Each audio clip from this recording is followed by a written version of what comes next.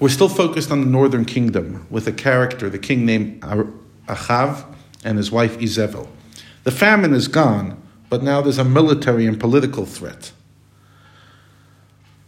We'll see an interesting story in which Eliyahu nor Elisha play any role. There's just a prophet, a man of God, that we'll talk about, and we'll hear about victories, etc. Let's go. Ben-Hadad, king of Aram, gathered his entire people, and 32 kings, princes, were with him. The horses and chariots, he went and besieged Samaria. He encamped next to Shomron and planned to besiege it and make war against it. They had all come from the north, from Damascus, through the Galilee to Samaria, preparing to attack the kingdom of Israel. Ben-Hadad sent messengers to Achav, king of Israel, to the embattled city of Samaria and said to him, "So said Ben-Hadad, your silver and your gold is mine, and your best wives and children are mine." Those are the conditions of the surrender. The king of Israel answered and said, "In accordance with your word, my lord, the king, I am yours, and everything that is mine. Ani v'chol asher li, everything's you." Well, the messengers of Ben-Hadad returned and said, "So said Ben-Hadad, stating, for I have sent you, saying, your silver, your gold, your wives, your children, you shall give me." In other words, do not think you have the right to choose what is given to me. "For at the time tomorrow I will send my servants to you, and they will search your house and the house of your servants. I will not wait over for you to hand over your possessions and your people. I will send my messengers to take whatever I want. It shall be that everything precious in your eyes, your most valuable items, they will place in their hand and take away." The king of Israel summoned all the elders of the land and related them the exchange of Ben-Hadad, and he said, "Know now and see that this one seeks harm, for he sent me for my wives, my children, my silver, my gold, and I did not withhold from him all of these. But now he had imposed an additional demand. He wants literally everything." He wanted to receive support, obviously, from the elders. All the elders of the people of Israel said to him, "What you have already agreed to is not our issue, as that concerns your possessions and family alone. But regarding the second demand, do not heed and do not consent. Al tishma ve'lo toveh." He said to the messengers of Ben-Hadad, "Tell my lord the king everything, all the demands that you sent your servant initially, I will do, but this matter I'm unable to do." The messengers went to the king of Aram, and they returned the response. Ben-Hadad sent to him and said, "So may the gods do, and so may they continue, if the dust of Samaria will suffice for the footsteps of all the people who follow me. I swear that all the dust of Samaria will not be sufficient for the footsteps of my soldiers. Samaria is only a small and insignificant city, while my army is huge."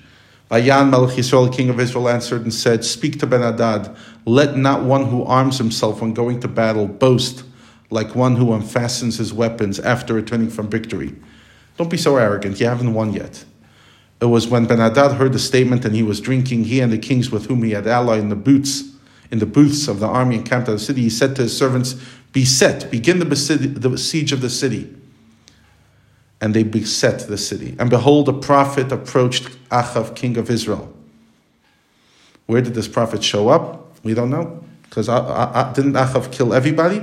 Well, this may have been one of the 100 prophets that were saved, or a new prophet. The prophet said, "So said the Lord, Hara'ita et kol ha'amon hagadol hazeh, have you seen this entire great horde? Behold, I will deliver it in your hand today, and you will know that I am Hashem." Achav said, "With whom?" In other words, with the assistance of which army will I accomplish this?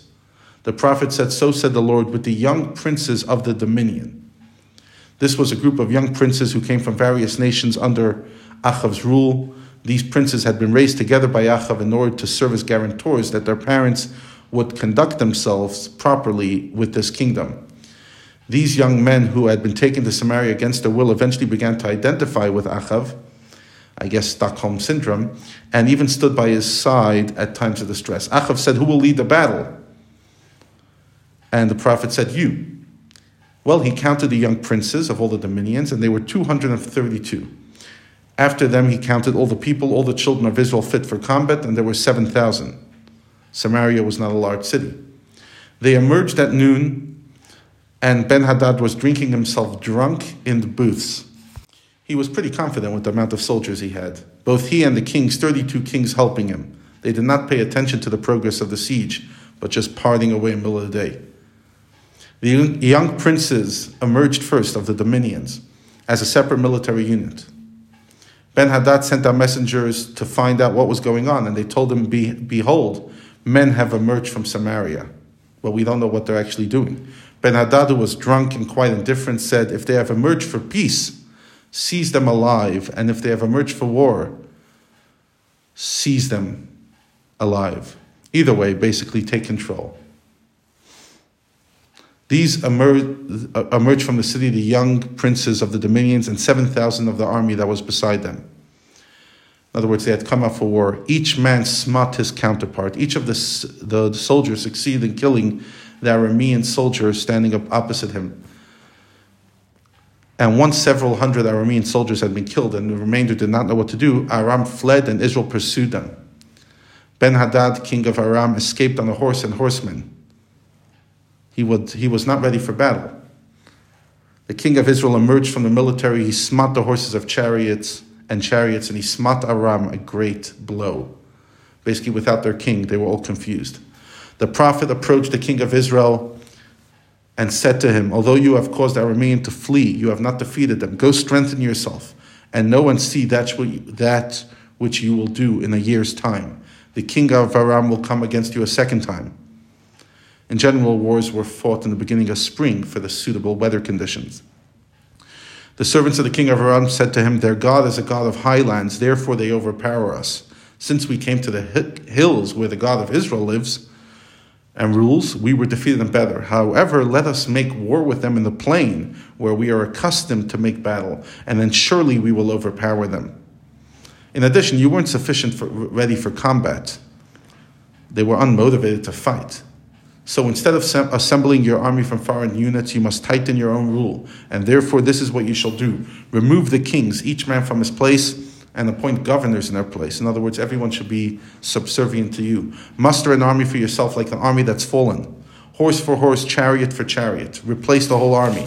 And we will make war with them in the plain. Surely we will overpower them. Ben-Hadad listened to their advice.